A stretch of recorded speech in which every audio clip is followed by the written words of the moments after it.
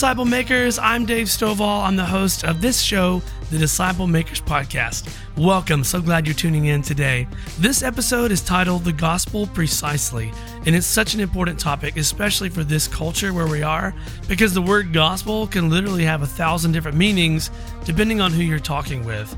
We're going to be hearing from author Matthew Bates and the Renew.org editorial director Daniel McCoy, along with Renew.org's Renee Sproles. They're going to be having a conversation about what that means and what that looks like and how that should really change our trajectory as believers and followers of Christ in today's world. So hope y'all enjoy this episode. Let's go ahead and jump into the conversation.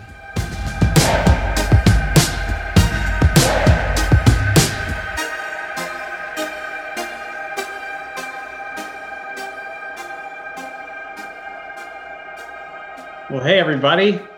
Hope you're doing well. Welcome to Theology Thursdays. And we have Matt Bates as our guest today, and he's going to talk about what is the gospel. And so, Renee, why don't you start us out? It sounds like this is kind of an important question. Yeah, I loved this interview with Matt Bates. This was such a great conversation, and I wanted to run out and buy his book, which is not out yet. But my husband and I were teaching a class this past Sunday, actually. And the topic was how the Holy Spirit illuminates the gospel in our hearts and minds and lives as we walk with Jesus. And so when we started the class Sunday morning, we said, okay, if the Holy Spirit illuminates the gospel, what's the gospel? And we just opened it for discussion. There was about 100 people in class, and it was crickets. And they just sat there for a few minutes. Well, a few seconds, but it felt like a few minutes. And we got some one-word answers. It's the good news. It's salvation. It's the cross. But what I realized was knowing that there were some people in there who knew what the gospel was and maybe just were introverts and didn't answer. A lot of us are walking around without a clear vision of the gospel that we've declared allegiance to. And that is no good. To put it simply, that is not good. That's not good for our faith, because if you think it's transactional in terms of your behavior and then God owes you something, that's gonna really seriously hinder your walk with Christ. And so I was just stunned. I just thought, wow, we're going to have to sit back for a second and really unpack what the gospel is. This is such a timely interview for my life. Yeah, because it's so central to our faith. And if we're fuzzy on it, then that's obviously not good. So this is a very helpful interview. Another question I think is really important is not only what is the gospel, but one that we don't really think about often, and that is, do we really believe the gospel? And I don't think that we should just take it for granted that we automatically do believe in the gospel. If you think about when Jesus came on the scene, his first words were repent and believe in the gospel. The idea is that there is the gospel from Jesus, there is the good news from Jesus, but there are going to be people who, in order to believe that, they're going to have to repent. They're going to have a mind change and turn away from whatever they think is the good news and turn to Jesus' good news. So you have the Pharisees, who a lot of them rejected Jesus's good news because they liked their gospel was good news for the good people. The Sadducees, their gospel was good news for the rich and the powerful. You have the Zealots, who their good news was good news for the resistance against the oppressors. And so when Jesus came along with his good news, it wasn't a given that everyone was going to jump on board and believe. And I think it's the same in our day, because we have a lot of competing gospels out there, a lot of competing versions of here's what's truly the good news to be shared. So anyway, that's I think that's our intro, and I think we're going to go ahead and push play on the interview. And I hope you find it very helpful. I know Renee and I did.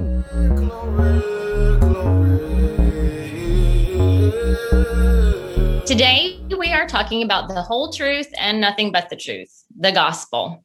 And we're pleased to have Dr. Matthew Bates with us. He received his PhD at the University of Notre Dame in 2010 and is the Associate Professor of Theology at Quincy University.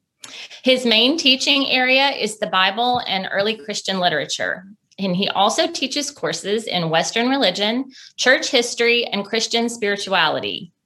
Dr. Bates is an award-winning author, and his popular and influential books include Gospel Allegiance, Salvation by Allegiance Alone, and The Birth of the Trinity. Thank you for being here. Hey, thanks, Daniel. Thanks, Renee.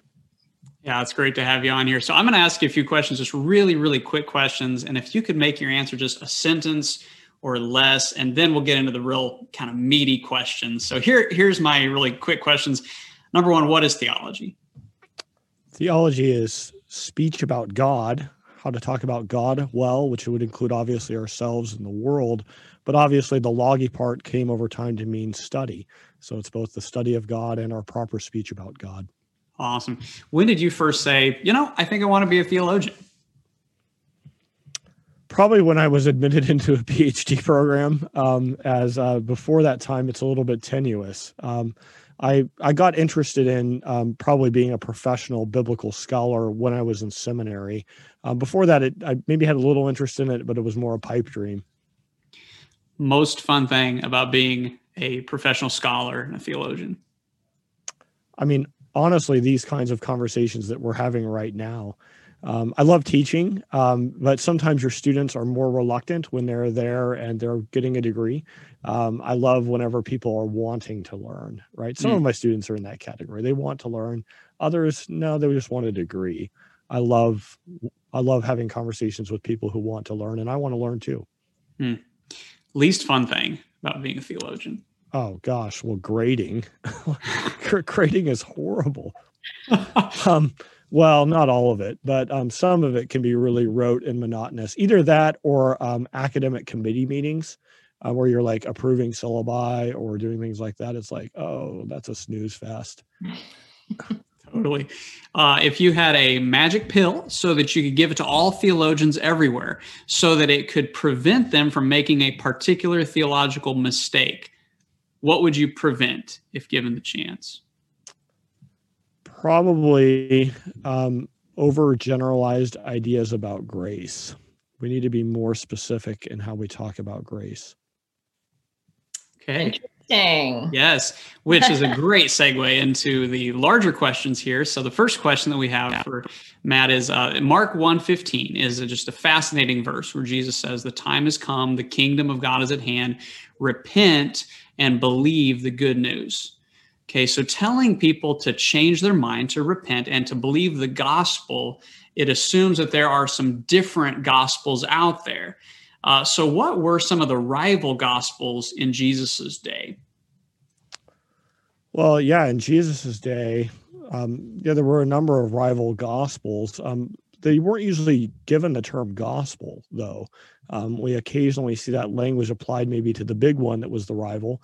But there were certainly like ways of life that were philosophically informed, that were out there and that promised to deliver the good life. So they're similar to the Christian gospel in that way. So we might think, for instance, of the philosophical school of the Epicureans, right, where they believed that the gods were distant. They weren't really particularly involved. And so what you really needed to do is you needed to find what would be the good life and what would give you the most joy by eating and drinking well, commiserating with friends well, and not overindulging, not underindulging, finding the perfect kind of middle ground there so that you're maximalized your contentedness. But that's obviously a little bit of a hollow party spirit kind of life that would end up following with no kind of larger telos or purpose. Right. Another rival school would be Zeno's school that he founded, Stoicism, that would promise to deliver the good life mainly by you overcoming life's circumstances. Right. There's a kind of fatalism to Stoicism that life is just going to flow a certain way and you need to learn how to go with the flow and to control your emotions in the midst of that. Otherwise, you're going to be unhappy. Obviously, there's some practical wisdom to that. But again, we're looking in the Christian story about a more holistic salvation that actually isn't just enduring the trials of life, but actively participating in the good mission that God gives us. The biggest, though, rival that was out there was obviously Caesar. and Caesar's rival claim to lordship, which was actually called a gospel in the ancient world. And Caesar promised to deliver all kinds of benefits, like he had delivered the benefit of the Pax Romana, right, the Roman peace, and bringing an end to the time period of civil wars in Rome, and giving people bread, right, sending out a bread dole so that people would have their daily bread fix. As part of that whole system, like Caesar made claims to being a savior that would in interesting ways parallel the Christian claims. But obviously, Caesar proved to be, at the end of the day, quite a tyrant, or the various Caesars at the end of the day usually proved to be tyrants. So quite distant from the good news of our Lord Jesus the King. What are some rival gospels in our day found outside of our faith? Rival gospels outside of our faith today. Well, yeah, there are various ways we can think about that. Obviously, we could think about alternative religions, right? That would be one way. Those are probably not the biggest rivals for most people's hearts. They're probably things we don't even consider religions. Something like scientific naturalism, right? As science has given such a prominent role in our culture, and obviously we would all want to applaud science as being helpful, beneficial, delivering marvelous fruits to the world. And when we absolutize that, and we begin to claim that, well, the only thing that exists is science and what science can define for us, that can devolve into a kind of gross scientific naturalism, right? Where the claim would be made that only matter matters, or that the only thing that exists are the things on the periodic table. Obviously, you're going to end up with a very impoverished view of life if you follow scientific naturalism, but it's not a coherent philosophy anyway, right? It makes claims that go beyond what it can support. For instance, scientific naturalists would tend to affirm the laws of science, like F equals ma and E equals mc squared, right? These are things that actually don't have any mass, right? These are propositions that are mentally held. Science can't even explain something as fundamental as the basic difference between the brain and the mind, right? And things that are so important to science, like let's just say numbers, like the number 3, the number 9. Is there a place where physically I can finally reach out and touch that number? They seem to be something beyond that, like an abstract object. So it would be what philosophers call these things. Most philosophers agree that abstract objects exist, but again, where do they fit within scientific naturalism? That would be one like rival worldview. I could talk about many more, but we'll stop there for now. Well, something that we bump up against a lot is progressivism. I would say that's a rival gospel. I just looked up, there was an article on Patheos, or how you say it, Patheos. And there's a children's minister at this progressive Christian church. And with Easter coming up, she had some issues because she didn't want to teach that Jesus died for the children's sins because it might be psychologically damaging. She didn't want to teach that God intended for Jesus to die and as the primary purpose of his life. She didn't want to teach that he saves us from judgment and hell because there's nothing bad in children to be saved that needs saving. And she didn't want to teach that coming back from the dead is something you expect. So at that point, I'm like, well, what is Easter anyway then? What are we celebrating? Yeah. So can you tell us, if you were trying to summarize what the gospel is, what's the gospel?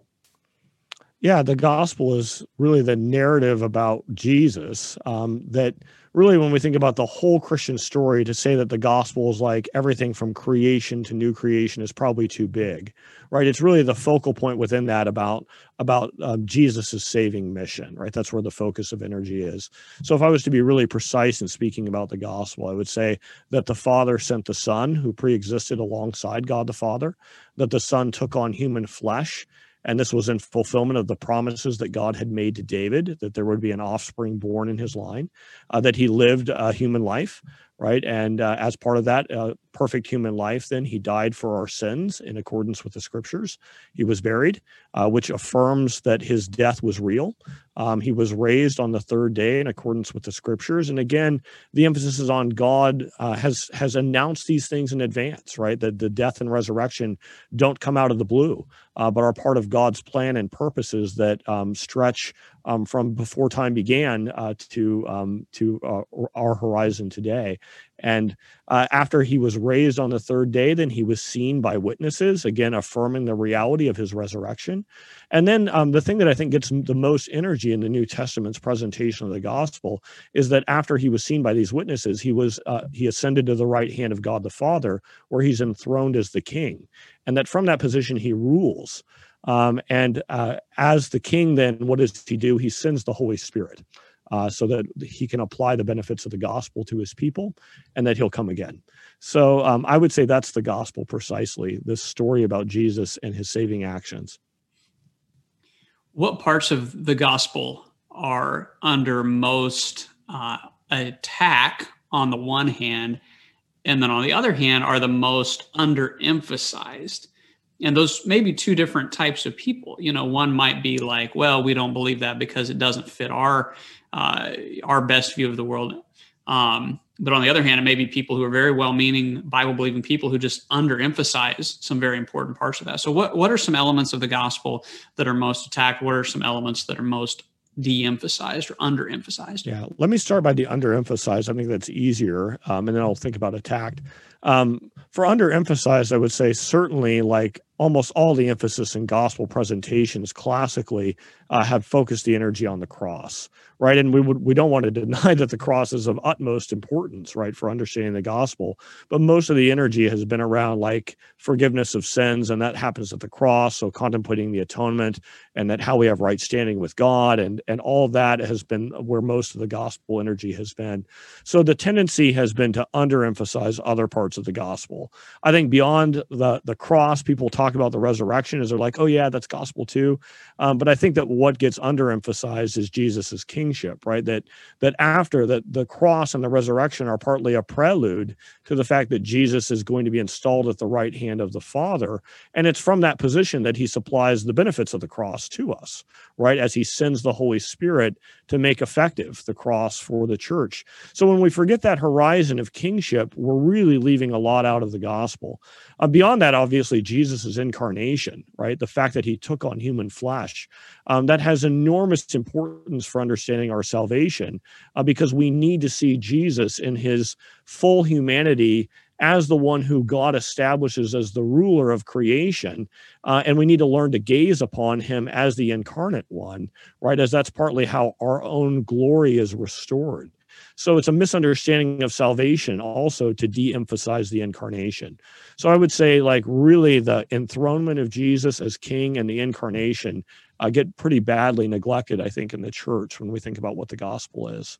And you said glory. You said you use that word glory, and I'm just curious, how would you frame glory as part of the major backdrop for understanding the gospel in its fullness, the concept of glory? Yeah. So as humans are made in the image of God, right, that we have a derivative glory would be how I would want to speak about that. So that God is glorious, and that as humans are made in his image, we have a participation or a share in that appropriate glory. But that glory gets distorted or defaced or fractured or fragmented as we all participate in sin.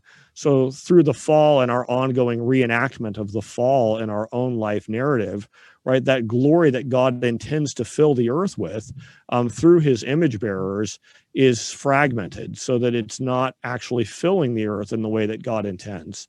So what we need is a restoration of the glory. And this all connects to the gospel. Paul speaks about actually the gospel in glory-laden terms in 2 Corinthians 4:4-5, where he speaks about the gospel and says that it is the gospel of the glory of Christ, the image of God. I think I'm getting that right off the top of my head. But yeah, that's how glory connects to really the gospel and God's purposes for us. Very good. And how are some of those elements attacked culturally? Yeah, that's such a huge question. I think there are, like, on the one hand, progressive attacks that Renee mentions, right? That would be ones that seem to flat out want to deny the historical value of like Christ's death for our sins, right? Wanting to say like, no, we don't really have a fundamental sin problem. That's not an optimistic enough view of humanity. So there would be some problematic ideas that that fail to take seriously our fallen human condition. I think that's under attack today, but that's been under attack for a long time, right? We go back to, the movement called deism, right? And the Enlightenment and the sort of optimism within liberal theology that has really from 1650 to 1950, right, is a dominant theme. So this isn't a new problem.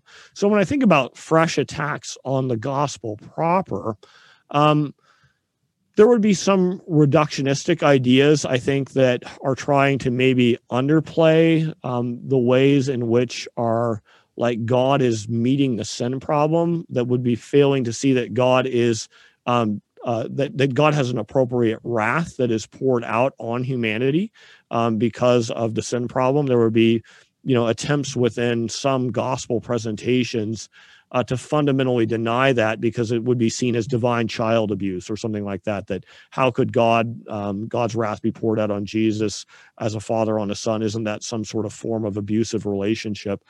So I think our current culture has problems with certain kinds of ways of speaking about the substitutionary dimensions of the atonement that are probably under attack. But at the same time, some of those ideas do need to be sharpened, or we need to be very nuanced in how we speak about such matters. Yeah, you were headed right where I was thinking. I have a woman that is in my D group, and she's a college professor at a state university, and she's a believer, and she's a scientist. She's a neuroscientist. So she's kind of an anomaly, and not only in her department, but at her university. And she said, when she is able to share her faith with her students, they get tripped up about this penal substitutionary atonement stuff. Like they don't like it. It's off-putting. And so she's wrestling with, how can I want to embrace that concept, but how can I reach people who are so far from God in a way that's winsome, that'll draw them near? Do you have advice for somebody like that who's like, it is part of the gospel, but can we come at it from a different angle initially, I guess, is what I'm wondering. Yeah, certainly. I mean, we're free to come at it from lots of different angles. We're not free to dispense with those ideas, as you well know, and would agree. But we certainly could come at it from an angle of incarnation, right? Talking about, for instance, how God wants to begin to restore the glory, and that's actually a communal process, and that we can see the brokenness in the world around us, and that as we gaze upon Jesus, like we kind of mutually edify and build one another up in that glory of the Lord, so that we begin to refill the earth with his glory. That's a perfectly fine place to start with somebody who's tripped over some other subtleties, right? But I think at the same time, we can also think about how we're presenting the model of atonement. Like, we don't need to lead out with penal substitutionary atonement as if that's the most important dimension of atonement, right? I think it's actually biblically true to say that Christ's victory over all evil powers is really probably the best context or the largest framework for the atonement, so that we're understanding he's victorious over the demons, he's victorious over death, he's victorious over tyrants, he's victorious over the tyranny of our own selves, right? And that understanding that within that larger category of Christ's victory, substitutionary atonement has an appropriate place and understanding, right? What's transpired in Christ's actions on our behalf, but it doesn't have to be the largest framework. And I think biblically speaking, it in fact probably isn't the largest framework. That can help too. That's really helpful. I'm going to be sure she watches this. Yes, that's excellent. I mean, it really is. And I know all that, but I hadn't thought of it in terms of presenting it in this really large victory over darkness, victory over evil in every aspect of creation, not just human fallenness. That's huge, because a lot of people would see God as being kind of petty when he seems to only care about personal internal sin. And, if we're dealing only in kind of a narrower view of atonement, we might lose sight of the bigger picture of glory and restored creation. And so I could see how the full view of the gospel actually makes God seem much less petty. Would you agree with that? I mean, am I thinking rightly there? Yeah, you are. And I think that, the ideas of substitutionary atonement focus on one side of salvation. That's like salvation from, like we need salvation from sin. We need salvation from ourselves too, as part of that, right? From our own misguided self-rule, but it misses that salvation is for something, right? And so it tends to focus more narrowly on like overcoming the sin problem at the expense of seeing like it's not just God doesn't want to just overcome the sin problem just so that like we can have a restored personal relationship with him. He wants to do that because he has purposes for us within his wider creation that we're being saved for. Right. And so it's actually for our good and for his own glory for both. Right. That it's not just a petty like judging over like a particular sin that has no further purpose than other than to judge and condemn. Right. And that's the problem with like focusing too much on that would be that it seems to make that the end game. Right. The end game is just like dealing with the sin problem. Well, no, in the Bible, the end game is dealing with the sin problem so that we can be recrafted so that we are like Jesus, so that we're in his image, so that we can actually fill the earth with his glory.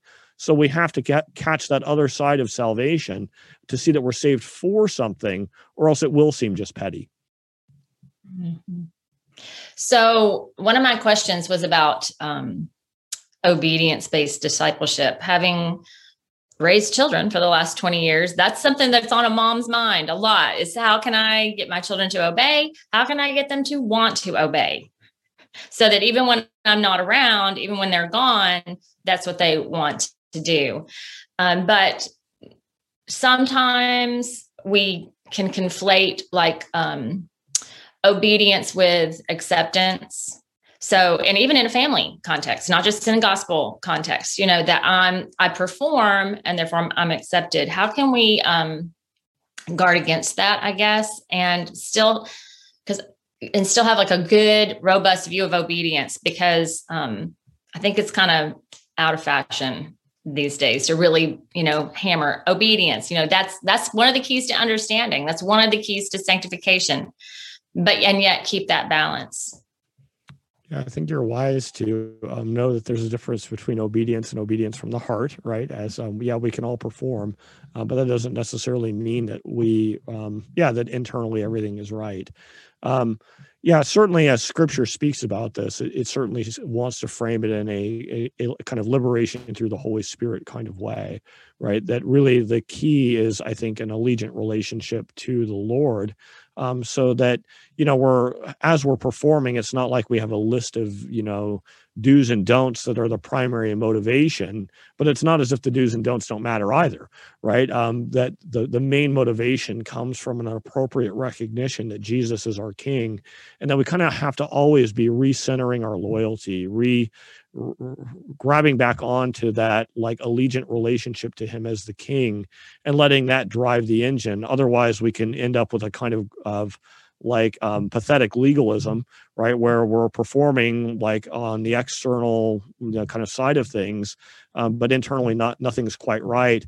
Or we can also end up with a kind of a works righteousness where we feel like we can perform our list of do's or don'ts, and we're therefore performing before the Lord and are right before the Lord, when in fact that's not what the Lord wants. He wants an appropriate allegiance to him that drives all that, and he does want us to do the right things. So I think that we can only do that with the aid of the Spirit. So continually bringing ourselves and, those under our care back to that realization that it's about allegiance to the Lord, that as we confess Jesus is King, God sends the Holy Spirit to his people, and that we join into that, right? As we are part of the confessing, body of believers, like we have the Holy Spirit in our lives that will empower us to be obedient from the heart, and that there's no other way. Right. So it's a continual confession of allegiance. And that's why I think when we get the gospel right, when we see that it's not just about believing that he died for my sins, but instead confessing he's the King, right, that helps our discipleship and our obedience-based loyalty to Jesus fall into place, because it allows the Spirit's work in our lives to kind of take center stage. So there are going to be some people who hear this and they're wondering, okay, one of Christianity's this is a trite way to put it, but one of Christianity's perks is the security that we have as believers. It's like, I know that I am saved. I know that that Jesus is my Savior, and by grace through faith, and that sort of thing. And so to bring in the element of, okay, yes, but faith also means allegiance, active allegiance, embodied allegiance to Jesus. For some people, that's going to make them uneasy, thinking, okay, well, does that put into doubt whether or not I am truly saved? What happened to that security? Now I'm feeling some insecurity because today I didn't really function as though Jesus was my Lord, that sort of thing.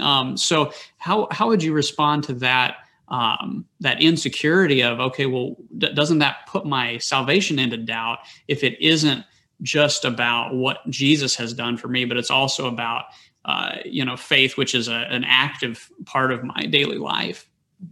Yeah, I think the question of security is an interesting one, right? As I've seen both kind of reactions to, this new information that people acquire, that faith means loyalty or allegiance in certain contexts. And especially when we're talking about responding to the king, it tends to mean that, right? One reaction that people have had actually is the opposite. Some have said, actually, this enhances my security. And I think that's especially true for a certain kind of person, a person who is plagued by modern intellectual doubts, right? The Christian narrative is presented to them and they're like, well, I want to have faith. I want to believe that to be true. But in light of, all of the swirling worldview options out there, like there are some days where I believe it to be true and other days where I struggle to believe that it's true. I want to try to make myself believe, but I can't seem to conjure that up, right? Some people feel that way. And I think actually for them, the message of allegiance is very comforting because even on the days where they have intellectual doubts, they find like, I can still give loyalty to Jesus, my King, even on those days where I have some doubts in my mind intellectually about the Christian narrative, right? I can still be loyal. I can still be allegiant through the midst of those doubts. And some people get imprisoned by those doubts. And I've even had students who have reported they went to counseling, right? Because they kept doubting their own belief in Jesus. Like I'm trying to trust his atonement. I'm trying to believe in all this, but I just keep struggling. Am I saved? Am I not? Like going to counseling, trying to get that worked out for them. And I think the message of allegiance has been comforting. On the other hand, I think you're right. There are some that are going to be anxious, like, am I allegiant enough? Right? Becomes their question, right? Like, okay, like you say, I need to be loyal to Jesus and my salvation depends on it. But I'm like, if it depends on me, I'm toast, right? Is the response that those people give because I fall short every day. I'd like to remind those people that the scripture never calls us to or suggests that we're saved by perfect faith, that like we have to somehow have perfect faith in order to be saved. Why would we then expect that we have to have perfect loyalty? Like it seems that we're sort of misconstruing the categories. So what we need to have, I think what scripture calls us to, is to confess Jesus as the King, right? That's our faith. That's our loyalty. As long as we persist in that confession, right? Even if it's an imperfect allegiance we're living out, right? Our overall trajectory, our overall posture, our overall intention, our overall embodied confession, right, is that Jesus is the King. And we're seeking to live that out as imperfect disciples who are in the process, hopefully, of being transformed. And so I think that as we remember that we're not called to a perfect loyalty or a perfect allegiance any more than we would be called to a perfect intellectual faith, right? Then I think we can also find comfort and realize that, we can be every bit as secure as we would be under other models or understandings of faith.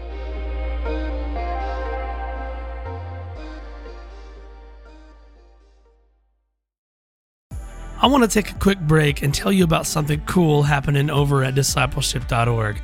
It's our discipleship.org collective. It's an online community for disciples and disciple makers.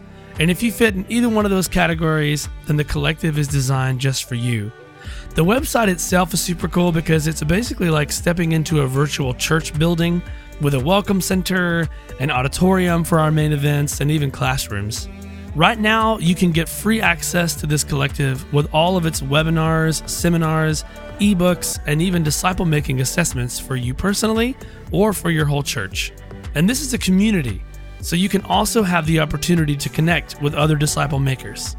And while membership is free, there's also a premium access option, which includes courses, certifications, and online gatherings with other leaders from around the world. So head on over to discipleship.org/collective and sign up for your free membership today. The idea of the confession of Jesus as King being central, and that it does involve a component of the will, and not just of, on the one hand, intellectual sin, on the other hand, an emotional trust, which obviously, those are important, but the central is that commitment. Am I hearing you right?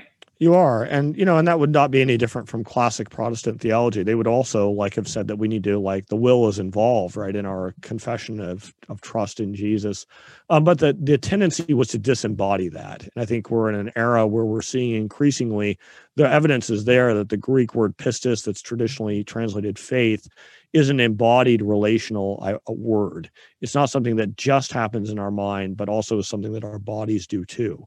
Now, the word can sometimes mean just something mental, but it frequently means something relational and embodied. And so we have to be thoughtful about that as Christians, right? That we need to not reduce it down to a mental trust, but we need to see it in more rich terms as something that involves trust, but goes beyond it to a bodily allegiance to a king. So you're discipling a kid who, is wanting to get baptized. How does what you're saying here affect that relationship and what you talk to that kid, and maybe even what you have them commit to at their baptism? How does all this factor into that disciple making process? Yeah. If I'm in charge of baptismal catechesis or instruction, that's going along with baptism, I'm going to make it an allegiance ceremony. I'm going to say, what you're committing here to is you're committing to Jesus as your king. What you're doing in your act of baptism is you're publicly confessing him. The word homologeo in Greek that attends confessing the Lord, that kind of language we find in Romans 10:9-10, right? That language involves a public confession. And we have evidence that early baptisms actually involved a calling upon the name of the Lord. I think that there's good reasons why we would see this as undertaking an oath of allegiance to the Lord.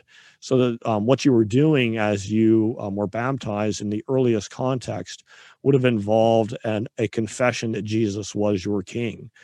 So I think we need to recover that practice, and that it's helpful for those who are thinking about their baptism to think about it in terms of, I'm making a lifelong commitment to this king. So that's why it would have been considered so subversive and a problem, because you're confessing allegiance to a different king. That's right. Than the one under which you're living. That's right. Yeah. It's also clarifying, though, to me. I'm just thinking that's just so clarifying. Go ahead. Yeah, I think, in the ancient context, certainly the confession that Jesus was the Lord or the king, the kurios, right? The basileus, to use the ancient terminology. Everyone was aware there was a different king, right? That there was a different Caesar, there was a different basileus, whether that be Herod, whether that be Octavian, in the ancient context. So the confession that there was this other king was certainly seen as subversive and possibly political disloyalty. And even so now too. So I'm thinking in our context in, America, where the cultural tide just seems to be turning so quickly, which I think probably it wasn't, but it feels quick here in the last few years. It's clarifying as you go out and do into the world and conduct your business to, for the cake baker or for the sports coach, and those kinds of things. It clarifies to me those cultural issues that we're now trying to face. Okay, well, I'm a citizen of this kingdom. Jesus is my king. When this kingdom I'm living in here on earth comes in conflict, clearly this is the allegiance I must demonstrate. When it's not in conflict, you can go on, but we've not had to face that, I guess. And so that this kind of clarity would be critical, I would think, as we move forward. Yeah, I do think it helps to kind of think in terms of allegiances. And one of the great misunderstandings that's happened in the church has connected to a misunderstanding about Jesus's kingship vis-a-vis the devil's rule, right? As there are statements in Scripture that the prince of this age has rulership, and so people tend to think that, well, Satan is the present ruler. Well, this misunderstands the New Testament's presentation of how God is breaking in a new creation into the midst of the old, and how there's a transfer of ages. So that, like, on the one hand, we would want to say Jesus is king over the kingdom of God era that God is breaking into the midst of the old era. So Jesus is genuinely king over that space through the Holy Spirit. So as we confess together as the church, Jesus is king, a new socio-political reality is birthed through that confession. Jesus is reigning in his church, wherever that confession is genuinely spoken. Right. And that's a new politic that emerges right there. So the gospel is political, and people tend to misunderstand that, and separation of church and state ideas have confused all this. Meanwhile, Satan is the ruler over this old age, right, that is now passing away. So we need to understand Jesus's kingship is a reality right now. And I think confusion around that has caused problems for the church. And that parallels personal salvation as well. So it's like an already thing, so it's a moment in time, but it's a process. And then there's a finish line when we see him face to face. It really is very much in tandem to me, large scale creation and humanity. You should look about this. You're really good. Oh, wait, you already have. Thank you. I mean, it's really clarifying. We've only been talking 30 minutes, and it's really, really beautifully clarifying, and just takes you right. The cross is what we've heard, over and over and over and over again. And the cross is important, but this is so much bigger and more beautiful, more pervasive, and more aligned with what's happening with us. Yeah, I agree. It kind of helps us to see why, the gospel impinges on our daily life, right? In a way that it's not just salvation for the by and by, right? It's about a new socio-political reality right now that emerges through the Holy Spirit as Jesus is confessed. Mm-hmm. Wow. Let's talk about grace. So you said earlier that you would like to kind of tweak some people's understanding of grace. And what I'm guessing is when you tweak people's understanding of grace, that's like really core, and you might end up with a lot of backlash and a lot of straw man of what you're saying. So what would you first of all, what is grace, and how has your definition of grace been misconstrued by people who aren't buying into the gospel allegiance method or story? Yeah. Well, grace is a multifaceted idea, and that's part of what makes it complex, is that it's often been treated as a sort of one-dimensional thing. I would point people to the really helpful work of John Barclay in his book, Paul and the Gift, where he unpacks 6 different dimensions of grace. And he shows that grace in antiquity was understood differently than how grace has been understood theologically through the time period of the Reformation and today. So he's really helpful in showing how different ideas of grace have shifted over time. So our basic ideas about grace tend to be that it's actually like when we get something that we don't deserve. That's like our foundational ideas about grace. Interestingly, that's actually not the normal view of grace in antiquity. The normal view of gift giving or graces in antiquity was that you give things only to the people who deserve it. So actually, it's actually the normal idea of grace is the exact opposite almost in terms of the worldview around the Bible as what it's come to mean in terms of popular theology. So that's interesting, right? So that actually grace was what you gave to somebody, a gift you gave, but you usually only gave it to the deserving, right? And that actually makes sense to us. Like we don't, when we think about it, like if you're going to give a gift, a grace to, you want to help somebody who's poor and addicted, do you give money directly to them, or do you give it to a homeless shelter? Well, you probably more often will give at least a large amount to a homeless shelter because you realize they deserve it. They're good stewards, right? They deserve the grace. They deserve the gift. So we don't tend to use grace for that but in the ancient world, it was used to describe deserved gift giving. So that would be just one way in which we've like misunderstood like the foundational nature of gift giving. Another way we've misunderstood it is that grace demanded reciprocation in antiquity.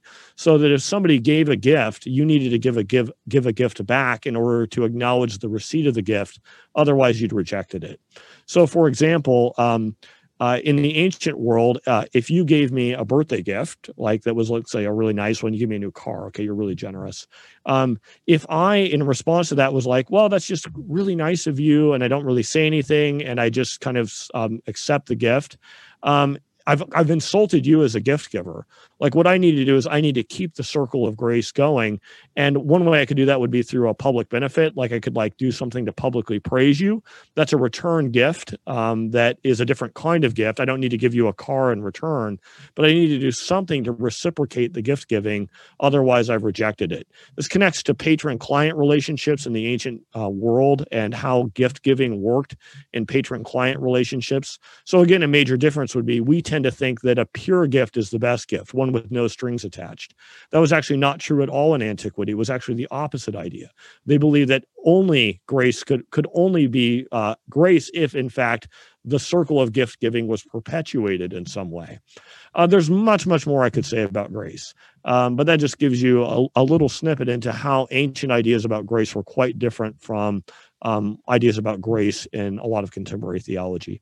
And so against that backdrop, so grace as used in the New Testament, basically the same way, or was it pretty revolutionary? What is grace in the New Testament up against the backdrop you just described? Yeah. So one of the things that is interesting about the New Testament is it does emphasize the unmerited nature of God's gift to us. And this is actually an unusual conception of grace for antiquity, that like God would give it to humanity, even though humanity doesn't deserve it. That's not how ordinarily gift giving works. But this is how it does seem to work in the New Testament. Paul stresses that God gives gifts even though we don't deserve it. I think the problem is that we have tended to abstract that and make grace sort of this plastic thing, when Paul mostly has in view with his grace language the concrete gift that he's already given. What is grace for Paul? It's actually the gospel itself is mostly what grace means. It's that God has acted. He has already given the gift. He's given the gift. And what is the gift? It's the gift of the king and what the king has done and those possible benefits that could accrue to you. What do you need to do to respond to the grace? What do you have to give back to acknowledge the gift? What you give back is your loyalty to the king. Right. And as you give back your faith or your loyalty to the king, then the benefits flow of the gift of God, of the kingship. Right. That's when you receive right standing with God. You receive adoption into his family. So really, it does align with ancient ideas about grace quite well. Other than that, Paul and our other New Testament authors seem to emphasize that God gave this gift to humanity apart from humans deserving it. But it's a historical understanding mostly. Like that gift's already been given.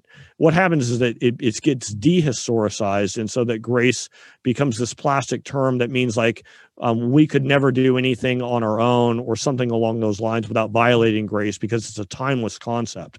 It's mostly a time-bound concept in the New Testament that God gives his grace at a specific time through Christ events.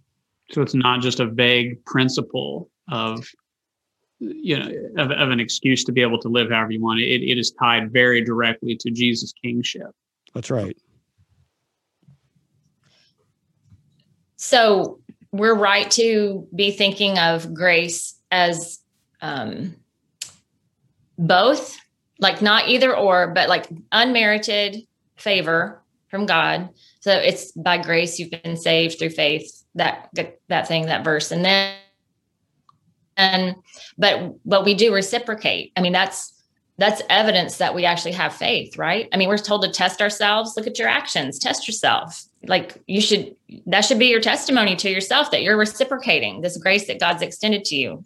Would you say that would be right? Yeah, that's fair to say. Yeah, when Paul talks about, for by grace you're saved through faith, like, yeah, he actually has already defined grace. If you look back, I mean, those verses always get quoted, Ephesians, the 2:8-10. Paul actually, a couple verses earlier, actually defines grace, and he defines it in terms of Jesus's exaltation and kingship. Interestingly, There are some connections to the historicity of Christ's saving actions.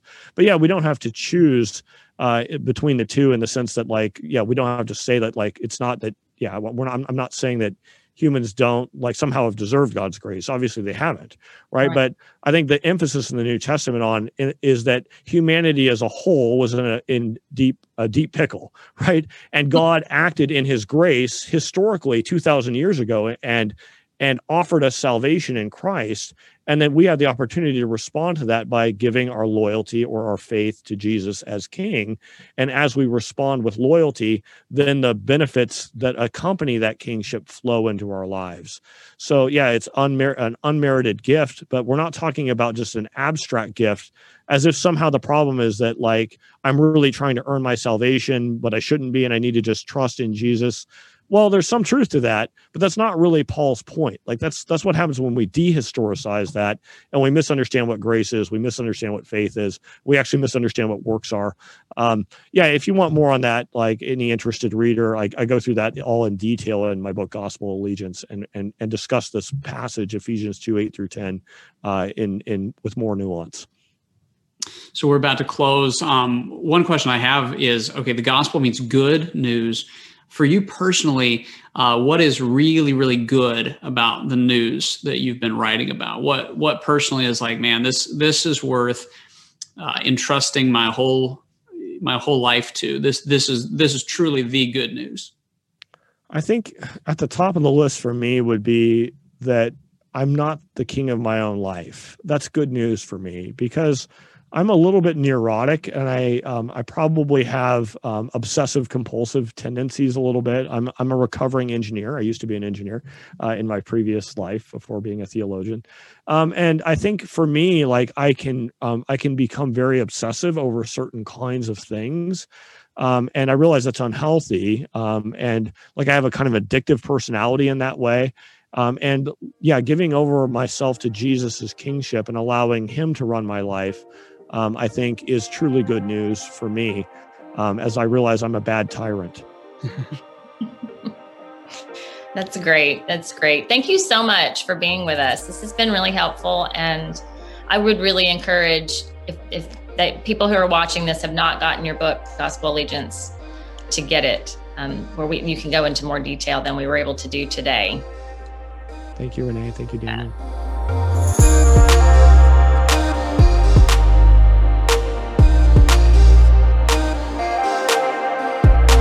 Okay, well, welcome back. Renee, what did you think? What did you take away from that?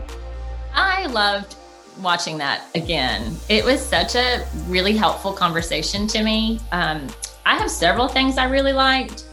In particular, I found it helpful that he just brought the scope of the gospel in terms, there is a grand meta narrative in scripture, but the gospel is really the narrative about Jesus. It's what Jesus has done. It's the focal point is his saving mission. And that to me was really clarifying. I loved his idea of baptism as an allegiance ceremony, because he talked about the different types of people who question their salvation or have doubts in their faith. And he said, if you have intellectual doubts from time to time in your life, you can look back and say, no, I committed to this. I'm loyal. Even in the midst of my doubts, I'm committed. I thought that was really helpful and comforting, but sound, not comforting in a mushy kind of way, in a sound way. It's no, I did commit to that. I know I committed to that. I believe, help my unbelief, kind of a thing. What about you? Yeah, I think that's a very good point, that it's the centrality is not, it's not just about, do I know something, or do I even do I have a heartfelt trust, even though both of those are crucial, but it is about a faithful commitment that on good days and bad days, on days where I have things crystal clear, and on things where things are fuzzy, I can still say, no, I'm going to commit to Jesus. I've made him my king. I think that's really clarifying. I think that's really helpful. My big, huge aha moment, though, from the whole interview was the talk at the end when he was talking about grace. Because literally, I've always been taught that grace is like getting what you don't deserve. And he is like, that is completely foreign to what people of Jesus's day would have thought about grace. Grace was for the deserving. And it was required that you reciprocate, which makes so much sense in terms of our sanctification. You know, it's not just faith is not just some intellectual process I'm assenting to it. No, like the Bible says, you know what? Grace is unmerited. You don't deserve this. But that idea of reciprocation is lying underneath there for the original reader. Yeah. And so I love that because I love talking about obedience-based discipleship. I love the beauty of sanctification, and grace is so much richer, I think, than I'd ever thought before. Yeah. And richer, I think, is a good word for, you know, just the presentation of the gospel as being, it's not just a matter of the death and the burial and the resurrection, although those are so important in the gospel, but it's also Jesus is my king, and Jesus is returning, and he is recreating this creation. And so, I think that helps a lot of people. That helps with the tendency to see God as being kind of petty and just about, well, all he cares about is sin, you know, and he doesn't really care about, you know, justice or no. I mean, the whole gospel is a beautiful thing that paints God in anything but a petty light. It's like he cares about the most important things, including, you know, internally, but also the whole creation itself. So Matt, you know, obviously we had Matthew Bates on because he's an expert in what the gospel is, and he's written some books on this. He's got Salvation by Allegiance Alone. He's got the Gospel Allegiance. And then there's actually a third book on the gospel that he's writing, and this one's coming out with Renew. Renew.org. And I just want to kind of show you the cover and read you a little clip from it because I think it's really helpful. But let me share my screen here and you guys can see. Now, this isn't the final cover, but it's what it will probably look like. Can y'all see that okay? So, I'm just going to read a little snippet of it. First of all, the book is framed around 5 questions, and then he answers the questions. And these are the 5 questions. Number 1, what is the gospel? Number 2, why do we need royal good news? Number 3, how is Jesus's kingship beneficial? Number 4, who is the God of the gospel? And then number 5, how do we share the gospel? So it's a tremendously helpful book. And again, like I said, I'm just going to read a clip from it here. This is from chapter 1, again, which is called What is the Gospel? Here's what Matthew Bates says. We need the real gospel urgently. There are many false gospels. These are cultural stories about how to achieve full human flourishing. They are not overtly called gospels, but because they promise to result in a fulfilled life, people adopt them as their vision of life's good news. But these false gospels don't deliver. They leave people hurt, broken, and lifeless. They are counterfeit. He says, since these false gospels blend pop culture with a spiritual sensibility, you'll hear some of them proclaimed in churches, hopefully not in yours. They will tell you that God wants you to be rich, healthy, attractive, and in control of your future. They'll proclaim that God desires you to be successful in your career, athletic, and smart. They might promise that you'll find your soulmate, or if not, at least trendy friends. These pseudo-gospels will nearly always encourage you to undertake a journey of self-discovery, that is, selfish discovery, to find out who you truly are. I've got to be free to be me. When someone questions your self-centered journey, you'll be encouraged to jettison your relationship with them by labeling toxic anyone who won't unconditionally affirm who you're becoming. Those who disagree with your vision for yourself are canceled. But he says there is one thing false gospels will never ask you to do. This is how you can most easily spot the fraud. He says they will never consistently encourage you toward a cross-shaped allegiance to Jesus and his kingdom. The goal will never be the transformation of yourself and those around you into his suffering for others yet glorified image. So truly helpful book that's coming out in a couple months, I believe, with from renew.org. So I wanted to give you a little sneak peek of that because I think it's helpful. I can't wait to read it. It was so good. I was intrigued. I went and got a sample of his previous book, Gospel Allegiance, and this one's supposed to be just a little bit shorter, isn't it?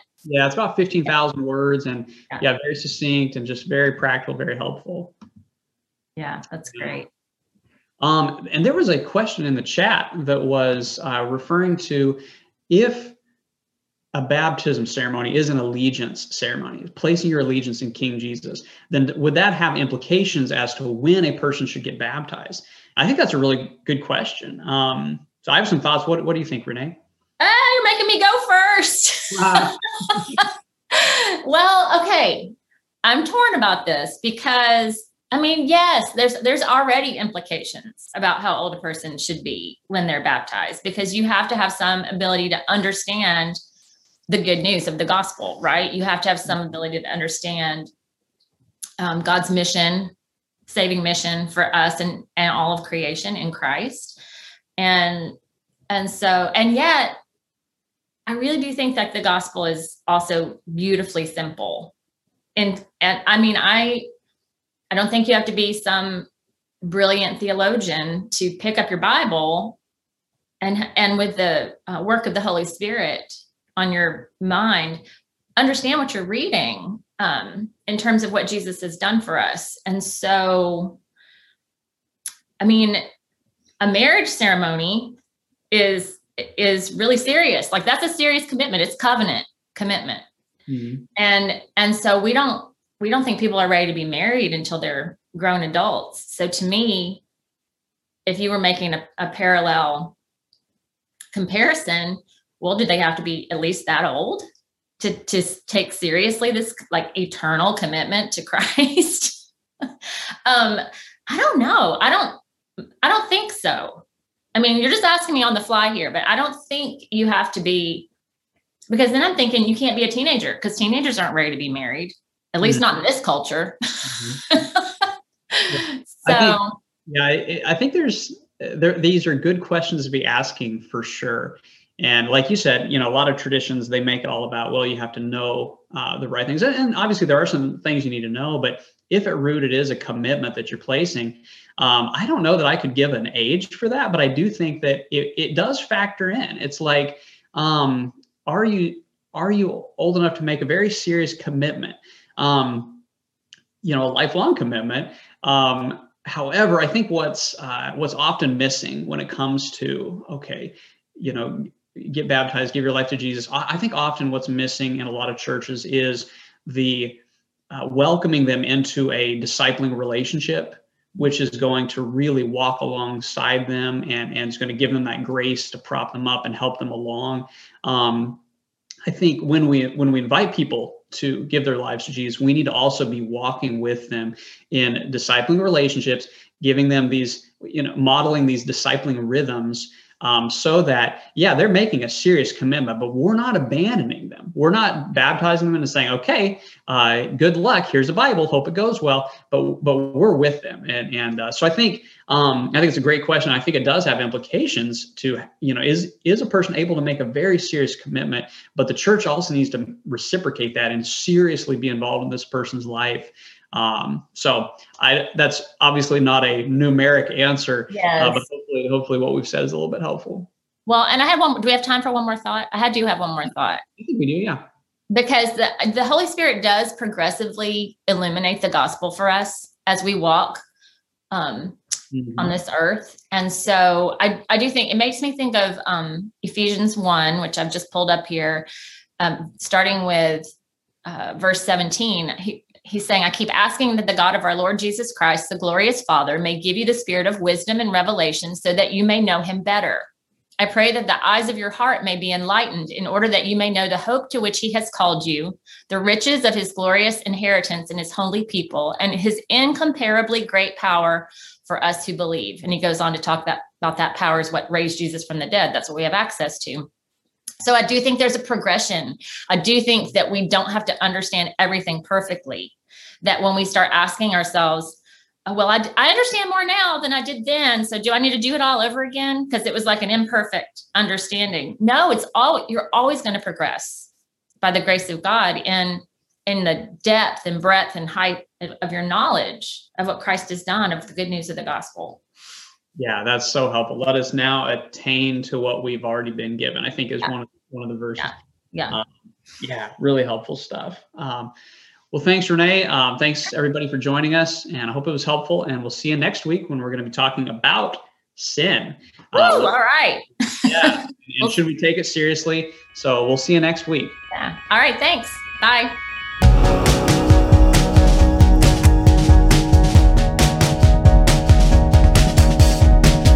Thanks so much for listening to the episode today, guys. I just want to reiterate something. If you heard at the very beginning, Daniel McCoy said, "Welcome to another episode of Theology Thursdays." You may be wondering what that is. Well, you heard a commercial in the middle of this episode about the discipleship.org collective. That is a place where Theology Thursdays airs every Thursday, and you can join for free. So you can go to discipleship.org/collective and sign up for your free account and start taking advantage of all the resources that we have there to help equip people to become better disciple makers. All right, that's it. Have a great day, and I'll see you on the next episode.